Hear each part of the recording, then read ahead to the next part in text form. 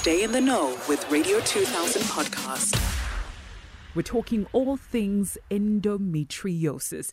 And March is Endometriosis Awareness Month, and we'll unpack it all with Dr. Tshiamo, Nakanyane, who's an obstetrician, hope I'm saying that correctly, and gynecologist practicing at the Zamokuhle Medical Suites at Mall of Thembisa.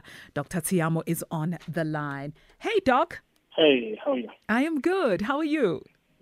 I am good. Fantastic. Are you enjoying the music on the show? I'm actually loving it. I'm glad you are. But let's switch gears because you are a doctor in the house and we're talking all things endometriosis. Now, it's a big word. What does it mean? Well, it's a bit tricky to explain in one sentence, but it is a condition that affects women where we find outside the uterine cavity there is tissue which resembles the endometrium, which is the tissue that is usually found inside the uterus. So this tissue responds to the naturally occurring hormones that a woman has on her usual cyclical waking and waning of the hormones. So what happens is it causes inflammation and severe pain during a woman's menstruation. In the long run, it can also have adverse events or effects which affect the woman's fertility negatively. One of the major things to note about endometriosis is the severe period pains that a woman will experience. And they usually occur a few days before the menses start, and they will continue a few more days later. Yeah. Doc, now I'm a woman who goes on my cycle every single month and I feel the pain, right? You say that if a woman has endometriosis, it's severe pain. The pain that I feel, Doc, feels like it's severe. Now, how do I know it's not endometriosis or it is endometriosis? Look, endometriosis is actually a very difficult condition to diagnose and treat successfully.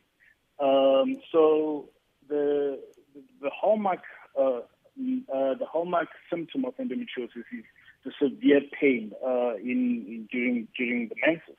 So what one would need to do is, if you really think that your pains warrant you seeing a doctor, then please do so, because even with a doctor sitting across the table and examining you also, it's not easy to say this is definitely endometriosis.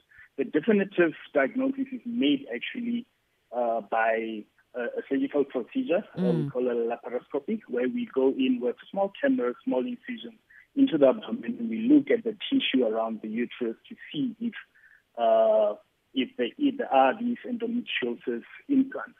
And then we take them out, take it to the lab, and then that gets diagnosed under microscopy. However, this is not generally how we go about the diagnosis of endometriosis. We usually look at the clinical picture, and where we have a high suspicion of the disease, we try first to treat medically. So we do have a range of medicines that we can try, and we see if it works.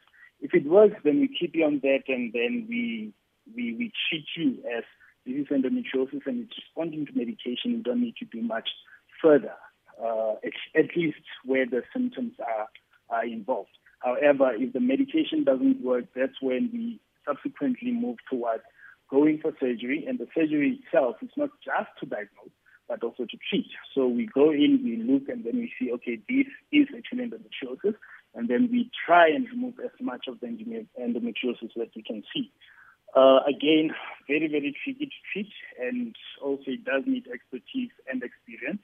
And sometimes it is so severe that there's only a few gynecologists who actually treat with a very, very severe type of endometriosis. Is it preventable, or is it something that a little girl growing up into a woman is born with? It's not, technically, no, it's not preventable. It is something that a lot of women will basically develop especially early into their reproductive years, when they start having their menstruations and stuff like that. It has been suggested that some women already have the endometriosis before they go into their menstrual cycle, into their menarche, and then they start their usual cycles. It is not something that we can foresee.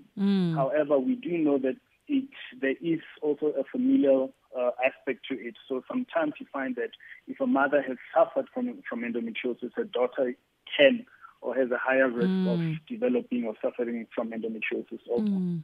Dr. Tshiamo, now I heard, and I think I don't know how true this is, and I'm glad you're here to debunk this myth. They say that if you go on contraceptives, then the pain goes away, the endometriosis goes away. How true is that? Well, it's not entirely true. The thing is with contraceptives, that's one way of trying to treat it, but the contraceptives themselves, you need to choose specific ones, specifically for endometriosis. Yeah. Not only all contraceptives, you must remember also there's the pill, there's the Mirena, there's the copper IUD, and other contraceptives which are available. Yes, so as I was saying, there are specific pills that we use. Like we've got the one pill that we usually go for is called Tshiamo, which works very well for endometriosis. It's not primarily a contraceptive, but it does work like contraceptives, the oral contraceptives, the pills. So we usually give those to women, and usually they respond very well to that. Okay. Some women, like I said, they don't necessarily respond well to the initial treatment. And we do also add on pain medications on top of this to try and control the symptoms. What one needs to be aware of is with endometriosis, despite medical treatment and also with surgical treatment, sometimes the symptoms don't go away, or they don't go away entirely. Some women have gone through all these medications and they've gone through surgery, but they still have these severe period pain. So it does become somewhat a lifelong condition that a woman lives with. Oh, my goodness. Quickly, we literally have about a minute left. Can endometriosis affect fertility? Will I still be able to have a baby? Quite unfortunately, that's one of the biggest problems with endometriosis, which is fertility. So it causes inflammation in the abdomen, particularly in the pelvic area around the uterus, on the tubes. So the biggest part of it is that it will affect the tubes. If the inflammation is so severe, it might cause blockage of the tubes. And therefore, it basically blocks the egg, which is produced usually every month, from traveling past those tubes into the uterine cavity to implant. So it actually disrupts that communication between the ovary and the inside of the womb. And therefore, that's where the fertility problems are with endometriosis. My goodness, there's plenty to talk about. Where can people get more information about endometriosis, how it's treated? Look, getting info, it's always easier to see a gynae.